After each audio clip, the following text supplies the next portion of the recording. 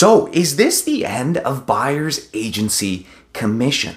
An article came out on September 27th about a class action lawsuit that was launched 2 years ago regarding real estate sale commissions in the GTA. Since that class action lawsuit was launched 2 years ago, the real estate industry has sort of tried to keep it on the down low, but this week, a federal judge just determined that the class action is valid and gave the green light to proceed with the case. So let me break it down a little bit for you. So in Ontario, there are 3 commission models. A realtor can either get paid on a fixed amount, a percentage of the sale, or a combo of both. Now, typically in Ontario, specifically Southern Ontario, where I trade real estate, it is a percentage of the sale, and most commonly it's 5%. And that amount is normally split equally between the buyer's agent and the seller's agent. Now, in the GTA, the average commission on an average home, get this, has gone from $21,500 in 2010 to $57,000 in 2023. Now, the reason for this is obviously the gigantic increase in home prices and the majority of realtors opting to pay themselves and the buyer's agent with that percentage amount. So they're normally offering their services with that percentage amount rather than the fixed amount. And that's why you see the average commission shoot up with the average price of an average home in those areas. Now, the class action lawsuit is claiming a conspiracy agreement or arrangement to fix, maintain, increase, or control commissions. Now, that sounds complicated. Basically, what they're doing is saying that there's a conspiracy among real estate brokerages that they've opted to say that they won't list a home for less than 5%.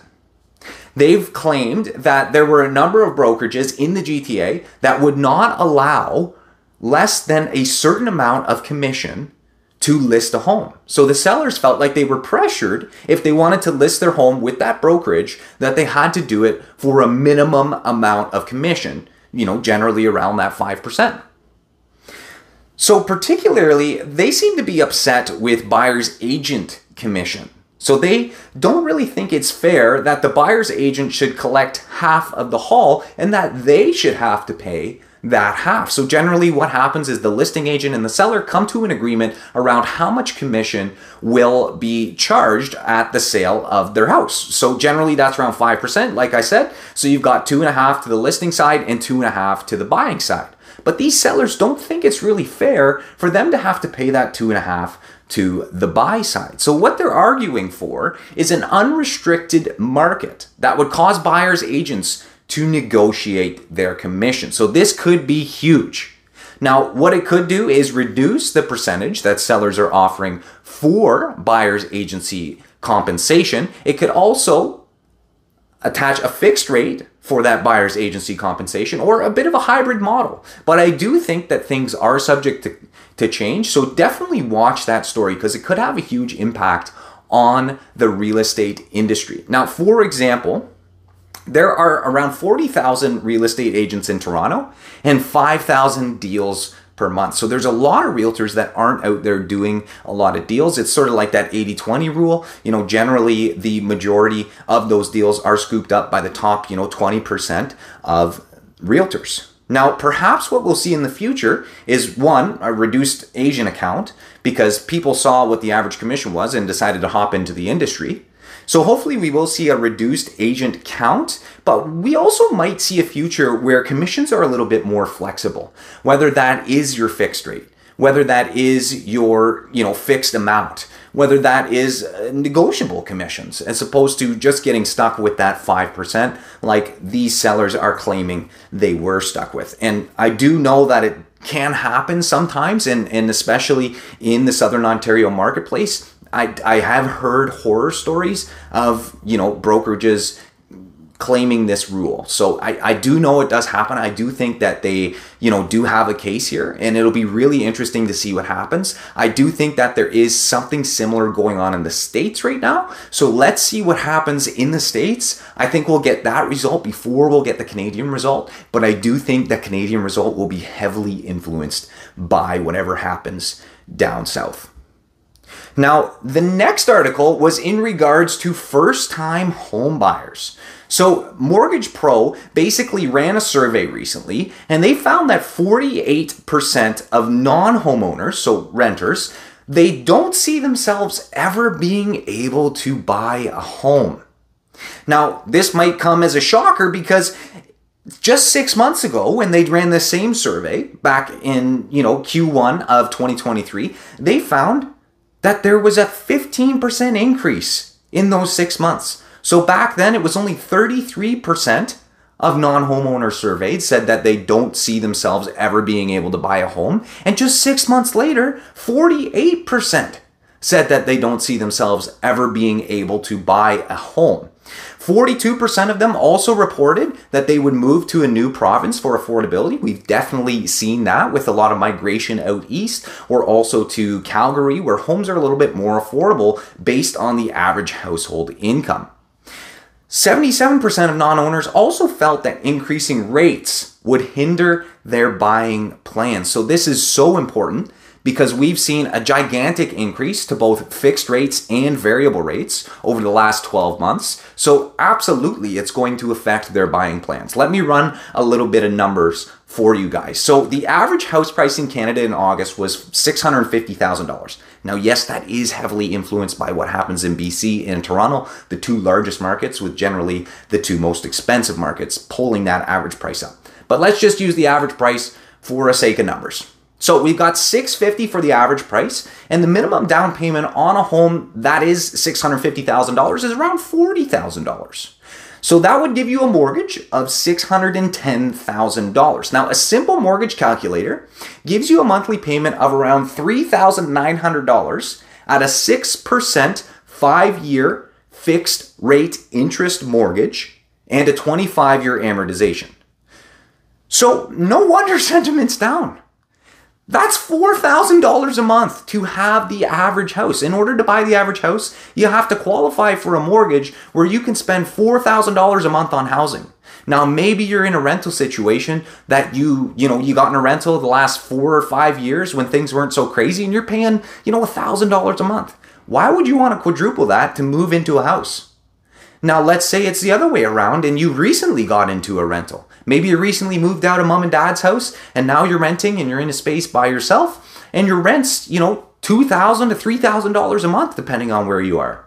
How are you going to save up for that down payment when your monthly bill for housing is so much more expensive than one, it used to be, and two, that maybe your monthly income is? So, obviously affordability is really out of the window right now, and I definitely feel for these non-owners. It's so tough to get pre-qualified for a mortgage right now, especially at an amount that, is achievable, and that, homes exist where you either work or where you want to live. So definitely feel for those first-time buyers and those individuals who are renting right now. Now, let's talk a little bit more about those mortgage rates. So the Canadian 5-year bond yield continues to rip. This is something that we're going to be watching every single week. And it's recently hit levels last seen in 2007, above the 4.2% mark. So bond yields are above 4.2%, which was last seen in 2007, which puts your fixed rate at around 6.2%. So it's absolutely tough right now, especially with the stress test. If your fixed rate mortgage is at 6.2%, you need to qualify for a mortgage as if that rate is at 8.2% because of the stress test. Okay, so now let's talk about some good news. Finally, some great news in Canadian housing. So we saw the Canadian government earlier this week announce that they will be removing the GST on purpose-built rentals. So what the heck does this mean? Well, previously, when builders were building a purpose-built rental, again, think of an apartment building, think of, even a ground level purpose-built rental. So the house is just built for a rental. It's not built for resale. That's your purpose-built rentals. So previously, what had happened is when a builder built that purpose-built rental, they would have to pay GST on top of it, but they received a rebate known as the GST New Residential Rental Property Rebate of 36%. So let's say they paid $1,000, they get $360 back with that rebate. So they paid $1,000 of GST, $360 back come tax time as a tax rebate. Now, the Canadian government will give them 100% of that GST that they paid back in a rebate. So let's say they paid $1,000, they're going to get that $1,000 back. So this change should encourage the development of purpose-built rentals, which were previously seen as less affordable due to that GST and HST that had to be paid and weren't able to be recouped. So they were a bit of a sunken cost when they're running these numbers on these purpose-built rentals. Now, this should increase the amount of supply of these types of developments and keep up with demand. Now, I don't know how effective this policy is going to be, especially in Southern Ontario, where the margins, even with this rebate, it still might not make a whole lot of sense to build those purpose-built rentals. It might make more sense out in Calgary. It might make more sense out in the East Coast. So it does certainly hopefully improve the stock of purpose-built rentals and the development in those areas. But in terms of Southern Ontario, I hope it moves the needle, but I'm not sure. We'll have to see, if time shows that it does move the needle and this policy comes in and sort of saves the day and helps out. Now, how much are they going to be saving? So according to the Finance Department, this rebate will result in about 5% savings for development, or a $25,000 rebate for a $500,000 2-unit development. So let's say, for example, you built a 2-unit development as a purpose-built rental and it was a $500,000 valuation.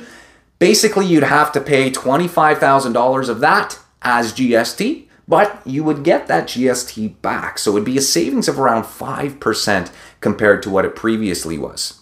Now, only time will tell, again, like I was saying, only time will sort of tell what this does to purpose-built rental stock. Will we see provincial and municipal governments sort of waive some of their taxes? Will they follow suit as the federal government sort of sets the precedent? And will we see these municipal and provincial taxes being waived as well? According to the Canadian Home Builder Association, they say that municipal development taxes have gone up some 700% over the past 2 decades, and that taxes make up about 30% of the price of a home today. That part is just mind-boggling. So that $1 million home, $300,000 of that $1 million home goes to the government, according to the Canadian Home Builder Association. That is absolutely nuts. So will we see some of these municipal and provincial taxes sort of follow suit with the Canadian government and start to remove some of their taxes so we can build more homes? Let's see if this is a step in the right direction. Let's see if we can build more homes and reach that 3.5 million home deficit that we need to have by 2030. According to CMHC, we need to build 3.5 million more homes in order to get housing back to an affordable level. So let's see what happens with policy if we see some government officials changing policy or even vouching for it, and we see some things start to change so we can get more supply into the market, because ultimately that's the story. We need to decrease demand and increase the amount of supply so we can start getting prices back to an affordable level. All right, guys, that's all for me. I hope you liked this episode on Canadian news. Until next time, guys, that's all, folks. Take care. Enjoy.